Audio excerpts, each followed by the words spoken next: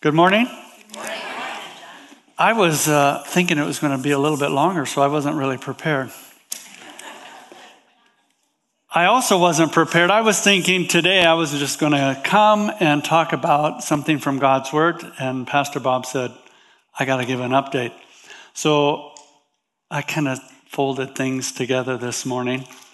And why don't you, is John up there? Can you turn on the thing that I put together very rapidly this morning? This is Africa. It's a monstrous continent.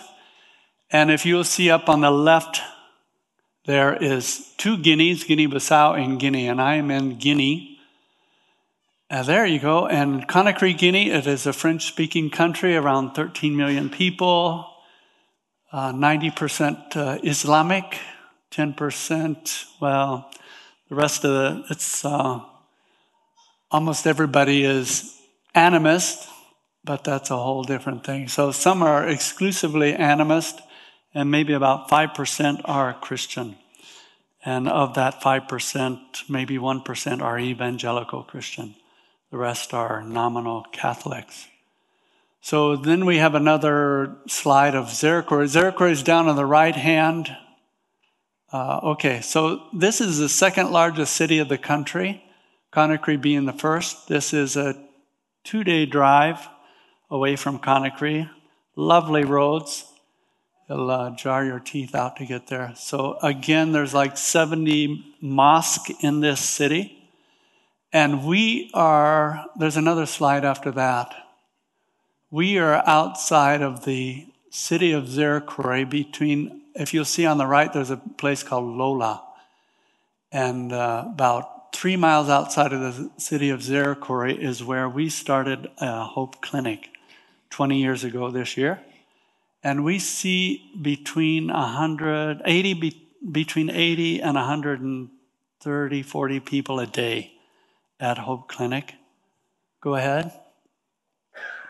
So here's kind of some of the pretty parts of Guinea. I think Guinea is beautiful. Go ahead.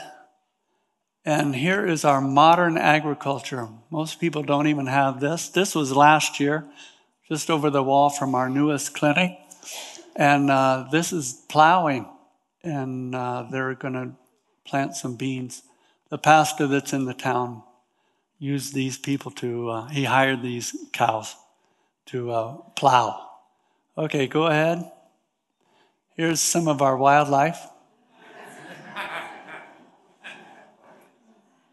Another wildlife, we have boa constrictors. So those are not fun. I don't have a picture of them because they're not fun. But last year, we have a local missionary, and he raises cows. So the boa constrictor came and ate one of the calves. So they're big snakes. Go ahead. Next, yeah. Okay. And this is the guy that had his calf eaten by the cows. I didn't even see it. So one of the things that we're doing is building wells. This year we've dug 4. And a lot of people get sick because of bad water. So we do a lot of well digging. And here's another one we did last year. Go ahead. So this year, this was my excuse of why I didn't put up a PowerPoint. 2 weeks ago, we were in Liberia. We were doing the guy in the second chair back to the right there. He started a new church work 4 years ago this year, and they built this building. And so we went in there to pull teeth as a way of doing evangelism. And this pastor takes their name, and then he will do follow-up. So it's kind of a way to reach out to our community and help people. It sounds brutal, but hey, when you got a bad tooth. So there's the worship service a couple Sundays ago. It's kind of a cool congregation. Go ahead. So this is our second clinic. The big clinic is about 2.5 hours away from this, and this is a couple weeks ago, and the rain started falling, so the flowers came out, and I like flowers. So this is, we have like 13 people that work here. They only see around 15 to 25 people a day so far. This next month will be their first year of being open. And we are building a new building because this is only outpatient. So we can't really hospitalize people. Go ahead. Here's some more pictures of the newest clinic that we're doing. And we just got we got like 10 beds, and this is, we're going to start hospitalizing people. Next, and we broke ground last month, and we are going to put in a couple of operating rooms and a lab, and where they're at right now is going to be where 10 beds, two wards of 10 beds each. So that's what we're doing now. And I think that's it. Yeah, there you go. Thank you so much for your participation. I love the worship this morning. This morning I want to talk about prayer. And we live in an anxious age. There are lots of troubles. And a lot of people, if you aren't anxious, all you have to do is turn on the news and then you'll get anxious. So I know God does not want us to live in anxiety. But there are many things in our lives that trouble us. Our kids, our finances, our health. It can go on. Our politics, our morality that is running off the cliff downward. So we can get anxious. And today, I want us to go to Philippians 4:4 to kind of start us off on a cure for anxiety. And it's one of my favorite verses.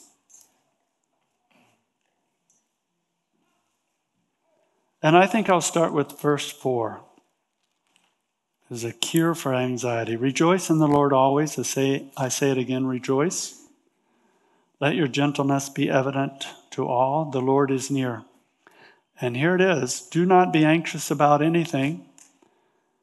And what is the cure? But in every situation, by prayer and petition, with thanksgiving, present your request to God. And the peace of God, which transcends all understanding, will guard your hearts and your minds in Christ Jesus. My desire this morning is to call out a group of people that will pray for this nation.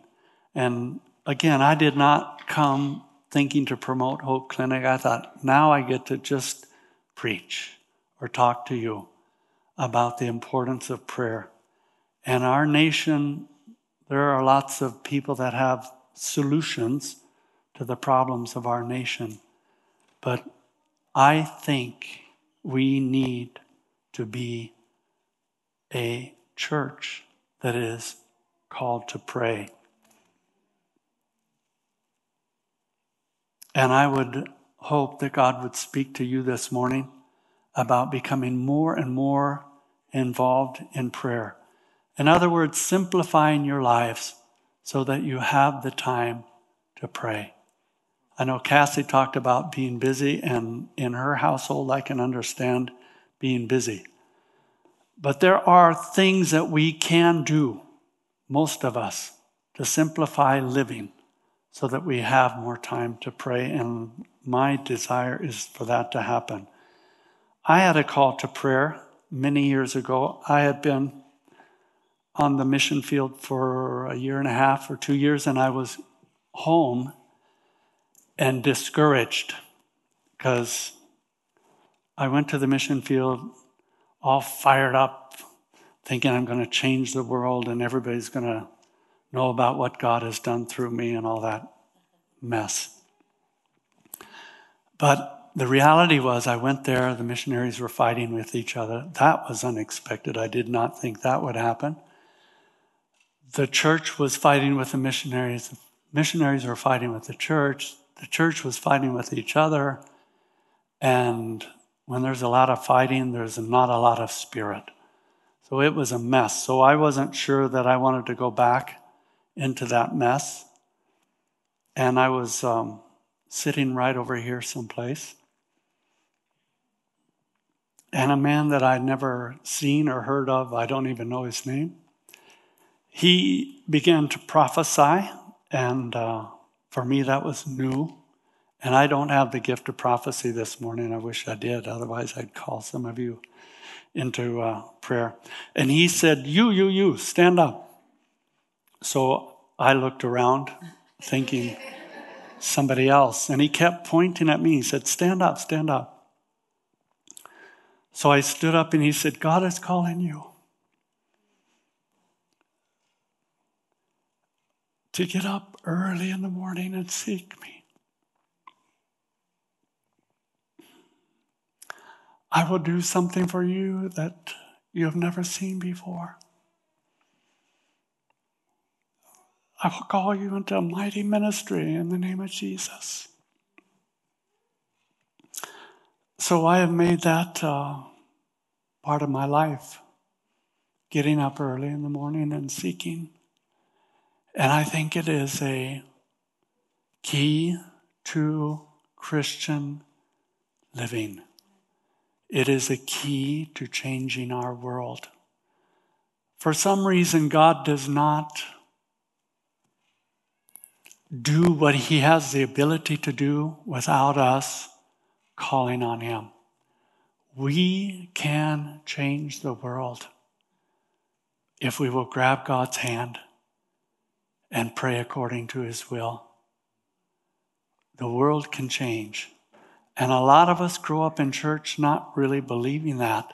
We pray because we're supposed to, because it's a ritual, because it's part of being religious, but we don't really expect change. And because we don't expect it, it doesn't happen. My cry to you today is that we can change our world. The first thing that needs to happen if we commit to being men and women of prayer is found in James 4, 1 through 5.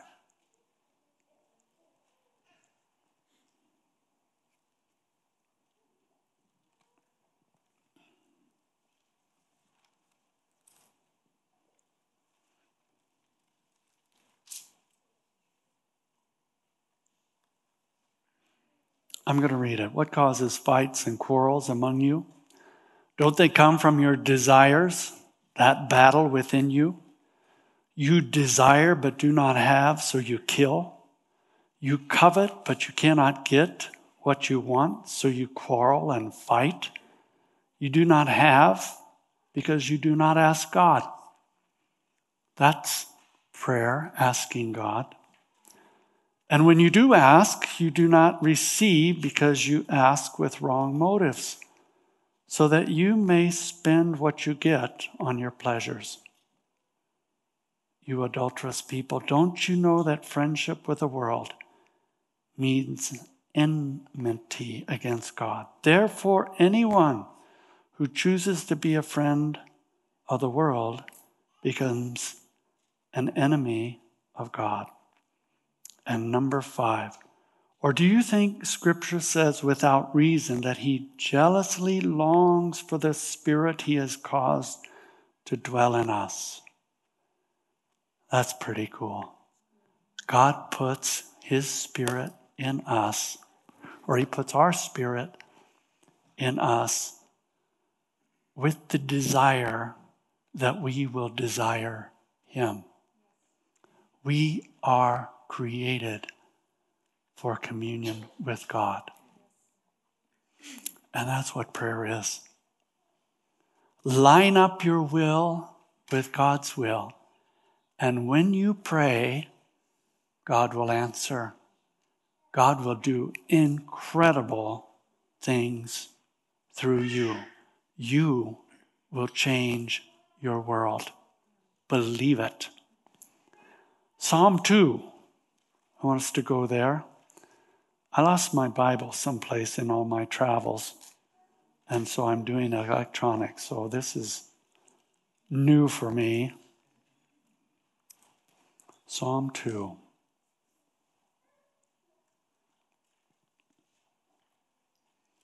This is really a psalm written for Jesus. But it sounds like something written for us today. Why do the nations conspire and people plot in vain? The kings of the earth rise up and the rulers band together against the Lord and against his anointed, saying, let us break their chains and throw off their shackles. And if you can think about modern day newspapers, the articles that are happening, the leadership that we have in the world, it sounds like today. Let us break off every religious shackle. We don't want anything to do with God. Separation of church and state. All of that. May God not be involved in anything in our world. The one enthroned in heaven laughs, and the Lord scoffs at them. He rebukes him in his anger and terrifies him in his wrath, saying, I have installed my king on Zion, my holy mountain. I will proclaim the Lord's decree. He said to me, you are my son. Today I have become your father. That is a prophecy that was fulfilled when Jesus came on the earth. And number 8 was for Jesus, but is also for us. Ask me, and I will make the nations your inheritance, the ends of the earth your possession. You will break them with a rod of iron. You will dash them to pieces like pottery. Therefore, you kings, be wise. Be warned, you rulers of the earth. Serve the Lord with fear and celebrate his rule with trembling. Kiss his son, or he will be angry, and your way will lead to your destruction. For his wrath can flare up in a moment. Blessed are all who take refuge in him. May we learn to take refuge in him through prayer. And I would say, may we learn to ask God for the nations.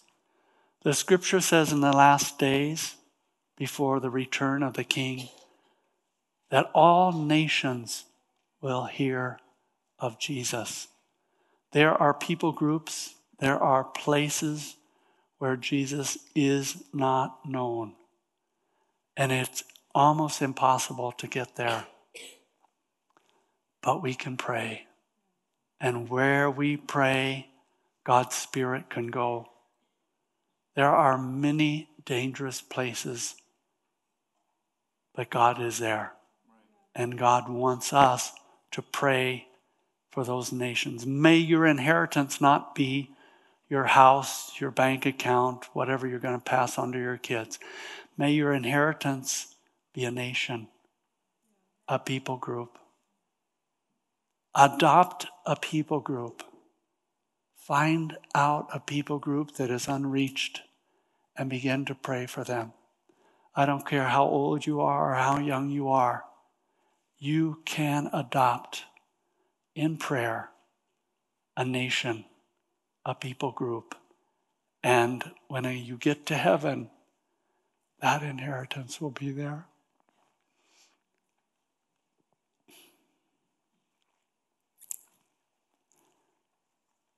E.M. Bounds, those of you that get my newsletters know that I'm a big fan of E.M. Bounds. He's always talking about prayer. And my goal is every month to put something about prayer at the beginning of my newsletter. Because I believe it is so important for us to pray. He says the generals in God's army are the best askers. I think that's pretty cool. May we be generals in God's army. And may we ask according to his will. That which is on his heart becomes what is on our heart. And then we ask what is on our heart because it's already on his heart. He will make it happen. That's pretty cool. Let us learn how to ask. Being a man or a woman or a young person of prayer is not an exclusive club. You don't need a diploma. You don't need a theological degree. You don't need to be a certain age. You don't have to even be healthy. All you have to do is become an asker and a worshiper. As we entered, you are privileged. This church is so privileged because you have a great worship group, leader, I don't know the right word for it, but easy for you to come in here and enter into the presence of God and begin to worship and begin to thank God and to begin to ask. Ask of me, and I will give the nations as your inheritance. So a few more scribbles that I wrote down. It doesn't seem like Jesus spent a lot of time praying in the temple, and I think it's because it would have been so distracting for other people. But it was his desire that his house would be called a house of prayer. And as you look in Luke 19, when he went in and overturned the tables, most of us that have grown up in church know that story. He went in, he overturned the tables, and he said, my house will be called a house of prayer, but you have made it a den of thieves. And in Luke 2, there are two very interesting characters that appear. And this was when Jesus had just arrived on the earth. He was 8 days old, according to his flesh. He was eternity, according to his spirit. This was God in the flesh. This was Emmanuel. And he was carried in his mother's arm into the temple to be circumcised. And I want us to go there. Luke 2.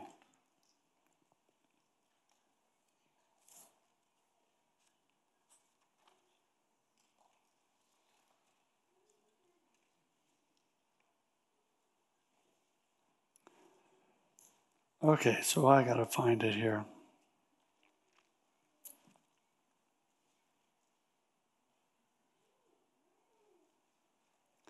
So let me start with verse 20. This is right after Jesus had been born in the stable, and the shepherds were told by an angel to go worship.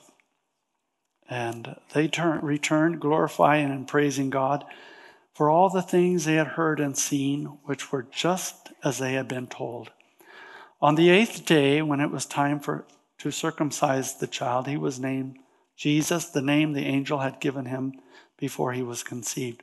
So from Bethlehem to Jerusalem, and I don't know the exact distance, but I looked it up on a map. So it was between 4 and 7 miles. They walked on the 8th day with this child to present Jesus to the priest to circumcise him. This was after 400 years. This is what the theologians call the 400 silent years between Malachi and Matthew. Nothing had really happened for 400 years. No visitations, no miraculous things were written down that we know of. But we find two people that God was using. So in verse 25, there was a man in Jerusalem named Simeon, who was righteous and devout. He was waiting for the consolation of Israel, and the Holy Spirit was on him. It had been revealed to him by the Holy Spirit that he would not die before he had seen the Lord's Messiah. Moved by the Spirit, he went into the temple courts. When the parents brought in the child Jesus to do for him what the custom of the law required, Simeon took him in his arms and praised God, saying, "Sovereign Lord, as you have promised, you may now dismiss your servant in peace. For my eyes have seen your salvation, which you have prepared in the sight of all nations, a light for revelation to the Gentiles and the glory of your people Israel." The child's father and mother marveled at what was said about him. The man was a man of prayer. And even though it had been silent for 400 years, according to Scripture, God was still speaking to individuals.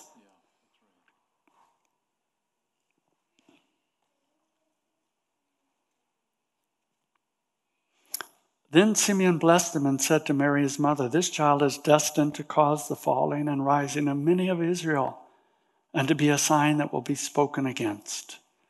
That turned out to be true. That was prophetic. "So that the thoughts of many hearts will be revealed, and a sword will pierce your own soul too." 36. There was also a prophet, Anna, the daughter of, I'm going to get this wrong, Penuel, of the tribe of Asher.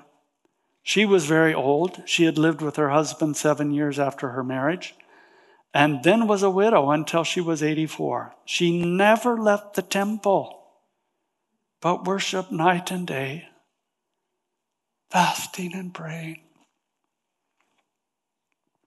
When Joseph and Mary had done everything required by the law of the Lord, they returned to Galilee, to their own town of Nazareth. Amazing. I often think about, I've started thinking about retirement just because our mission is talking about it. And I don't like thinking about it. I don't think it's biblical to retire. Anyway, I think we're supposed to work for the Lord until the day that we are taken. And I think it would be cool if there would be people that would be like Anna and Simeon that say, my retirement is not going to be a golf course in Florida.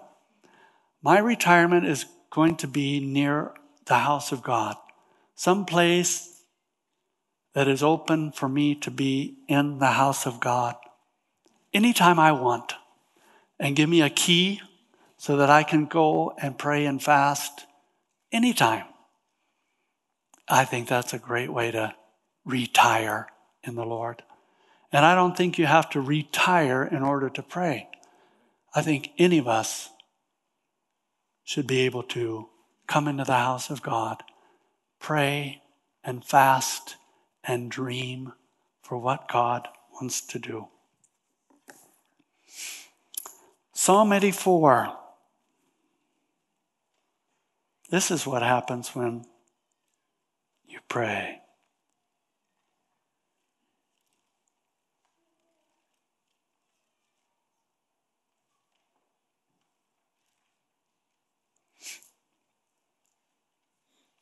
This is a person that has been in the presence of God.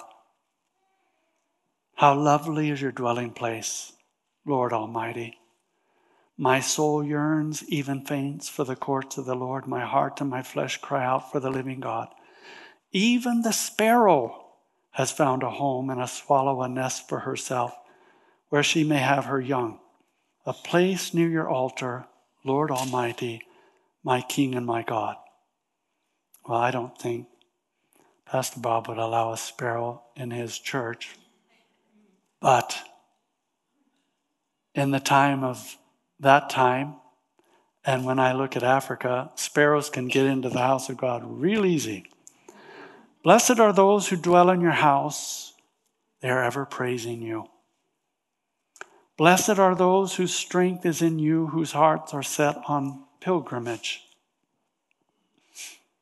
You know, it's easy for me to think about being a pilgrim because I have been a foreigner in 2 countries for over 30 years of my life. I'm always reminded that I'm a foreigner. I go into the market, I'm a foreigner. I stop at a checkpoint, I'm a foreigner. In America, it's harder for you to imagine that you are foreigners. But you are. This culture is foreign to you. Everything that you have is you're just passing through. You're a pilgrim, even though this is your native land. You were born here, you were raised here, you live here, spent your whole life here. You are a foreigner. You are a pilgrim. Remember that.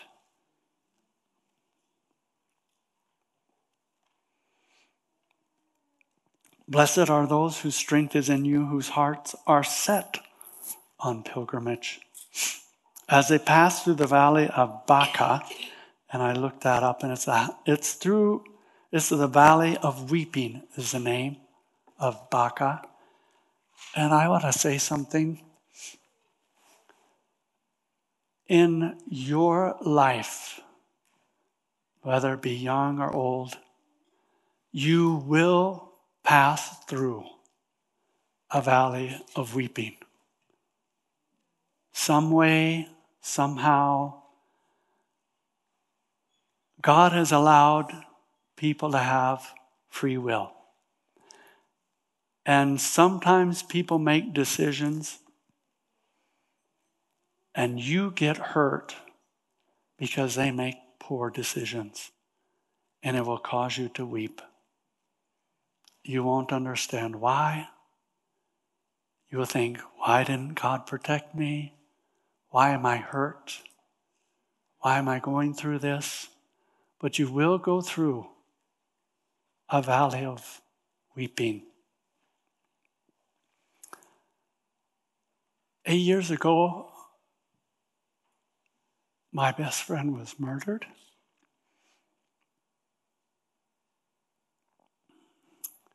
And I went through a valley. But as I went into that valley, the thing that saved me was I said to God, this time, I'm not going to ask why. I'm just going to be like a weaned child sitting in his mother's lap. And that grief that I thought would destroy me, I never really experienced it. So that's my advice to you today. When you go through your valley of weeping, and it will come, you don't have to know why.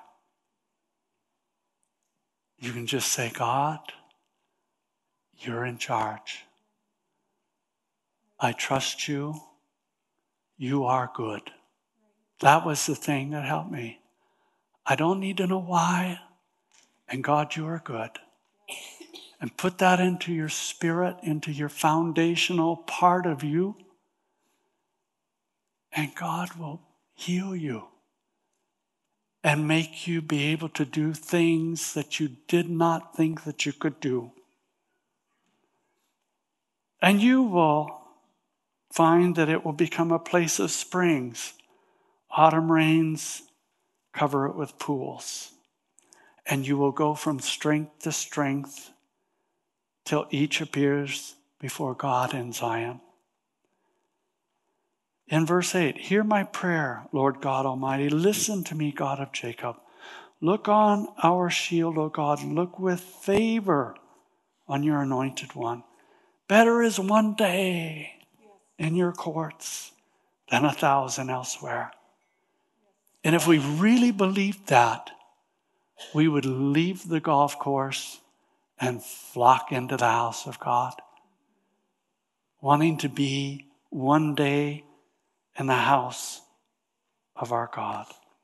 I would rather be a doorkeeper in the house of my God than dwell in the tents of the wicked. Would I be a simple servant rather than to be powerful in the tents of the wicked? For the Lord God is a sun and shield. The Lord bestows favor and honor.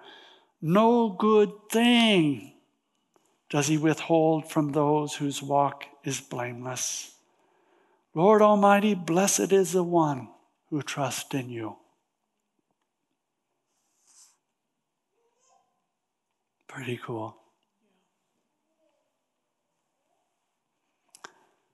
I want us to go to Acts 12. Again, I want to encourage us in prayer.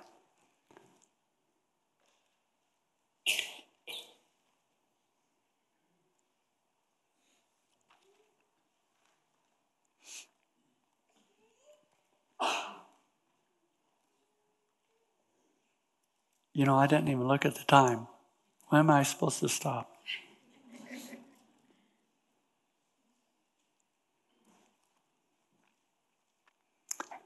My thought about this chapter is expect persecution and miracles.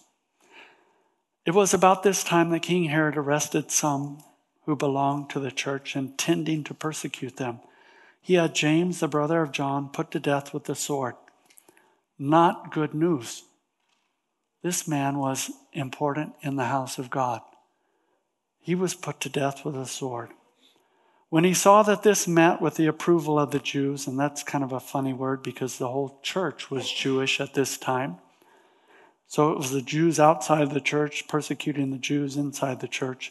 He proceeded to seize Peter also. This happened during the festival of unleavened bread.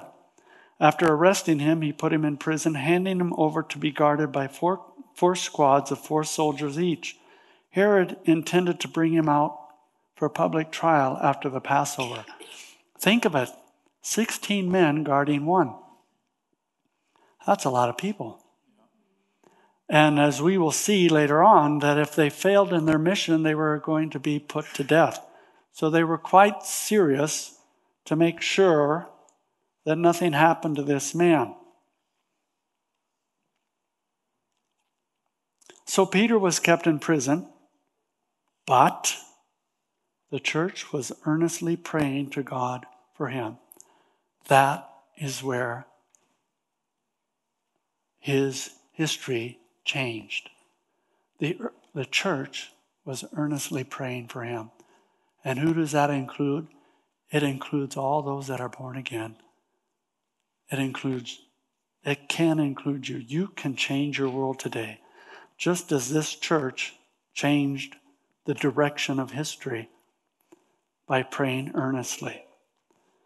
The night before Herod was to bring him to trial, Peter was sleeping between 2 soldiers bound with 2 chains, and sentries stood guard at the entrance. Suddenly an angel of the Lord appeared, and a light shone in the cell. He struck Peter on the side and woke him up. "Quick, get up," he said, and the chains fell off of Peter's wrist. Then the angel said to him, "Put on your clothes and sandals," and Peter did so. "Wrap your cloak around you and follow me," the angel told him.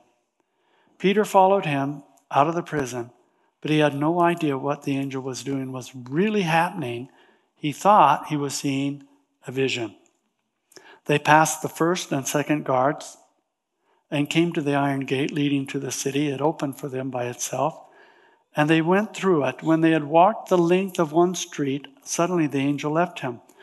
Then Peter came to himself and said, "Now I know without a doubt that the Lord has sent his angel and rescued me from Herod's clutches and from everything the Jewish people were hoping would happen." When this had dawned on him, he went to the house of Mary, the mother of John, also called Mark, where many people had gathered and were praying. Peter knocked at the outer entrance, and a servant named Rhoda came to answer the door. When she recognized Peter's voice, she was so overjoyed she ran back without opening it and exclaimed, "Peter is at the door." "You're out of your mind," they told her. When she kept insisting it was so, they said, "It must be his angel." But Peter kept knocking, and when they opened the door and saw him, they were astonished. It's funny. They were earnestly praying for a miracle. God did the miracle, and they were astonished. We often are like that. We pray for miracles, and maybe they had in their mind how they wanted God to answer this miracle, and they weren't expecting this to go this way. They were maybe directing God in their prayers, as we often do.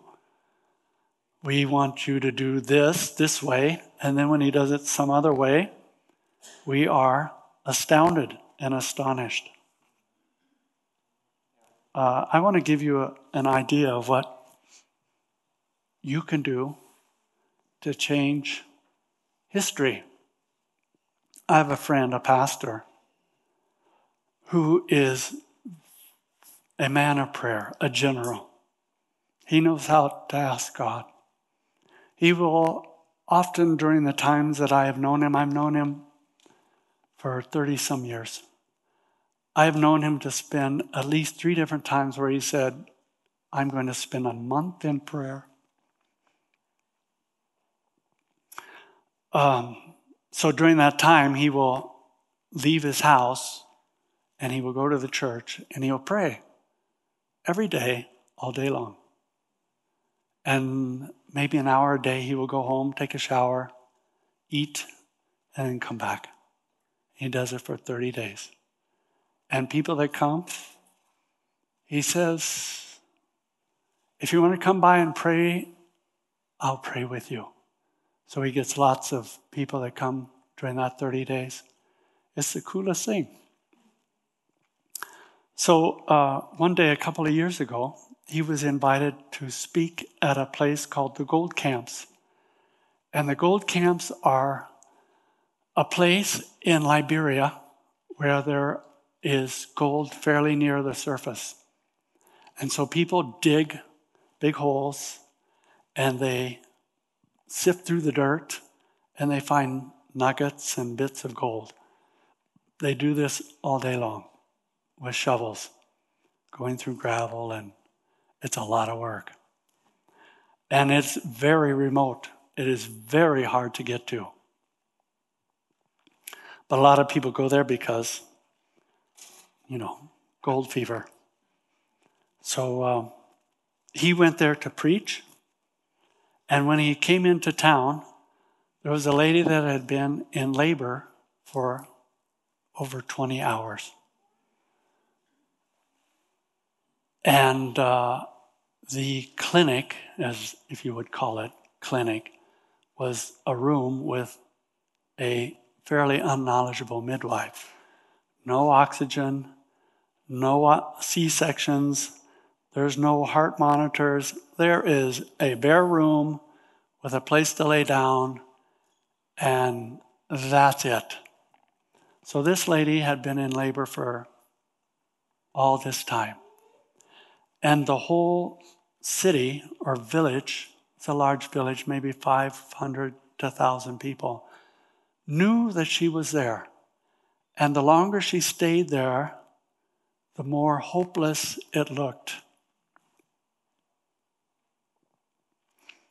So Julius arrived in the evening. He was going to hold a service, but he knew as soon as he came into town, they said, Pastor, you've got to come pray for this lady.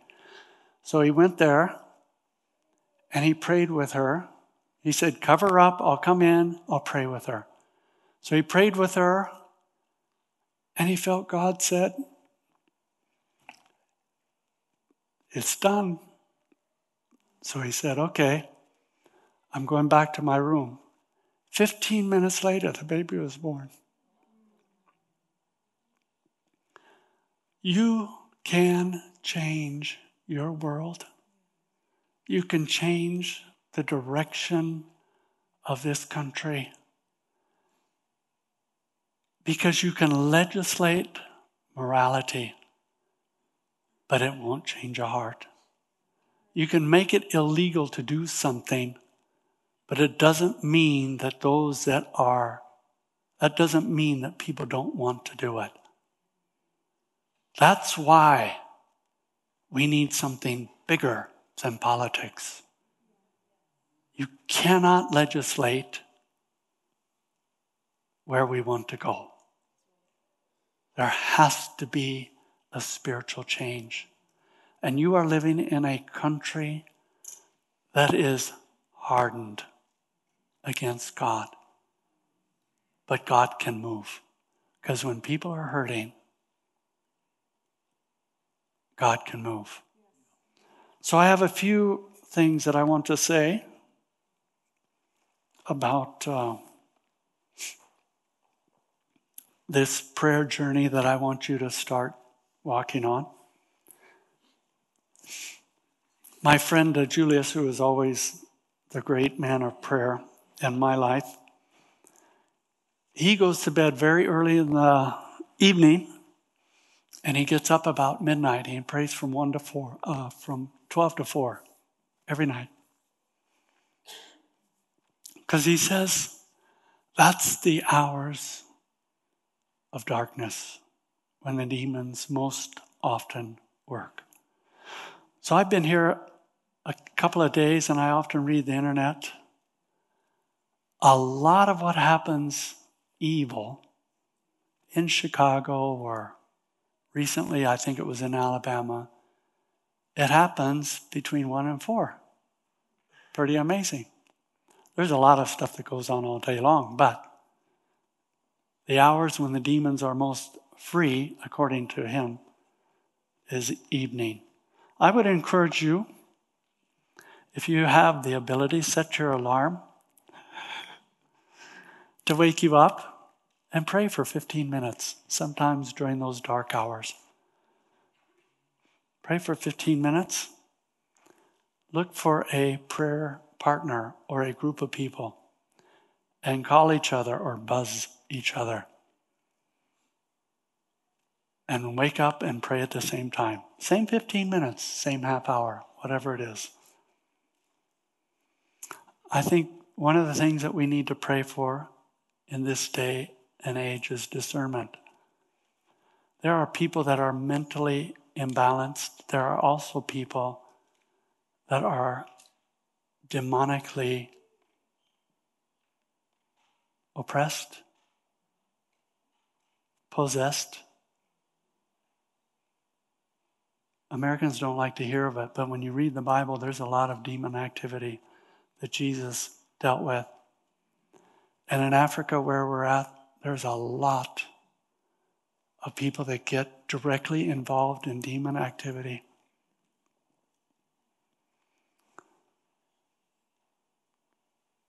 We need discernment.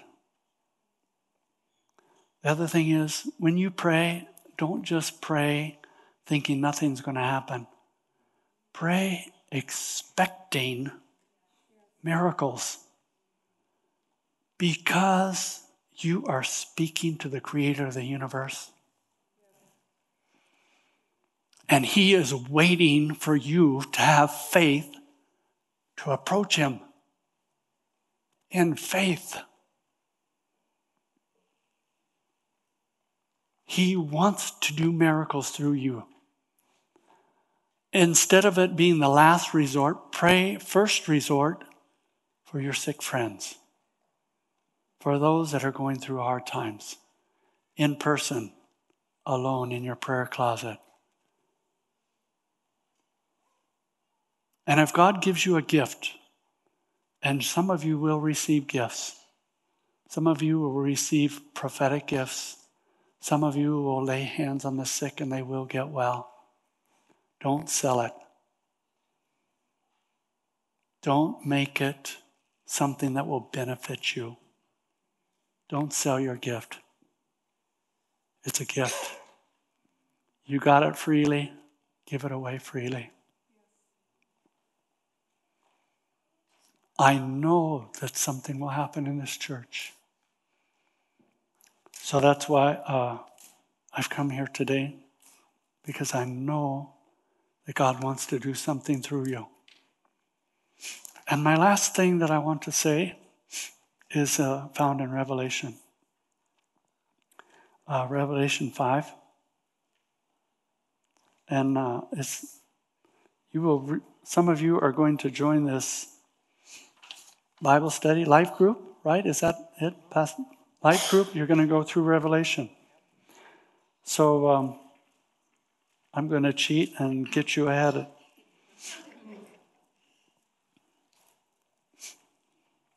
I'm going to read 6 through 8.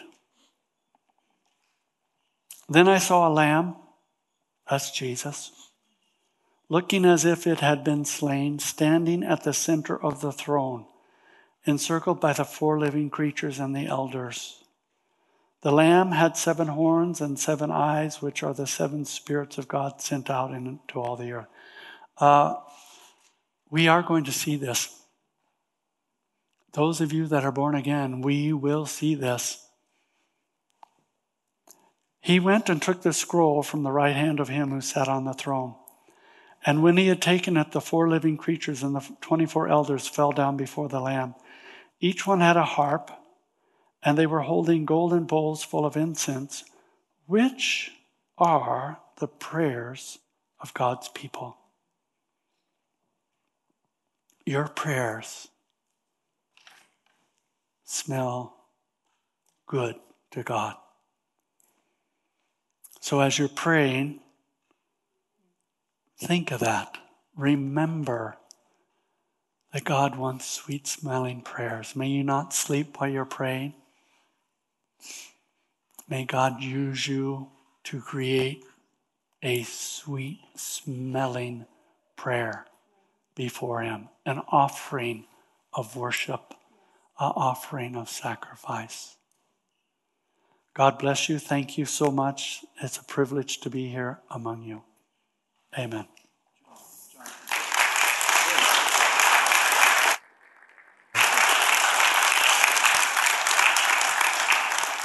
I'm told to wait. Pray? Okay, that's a good idea.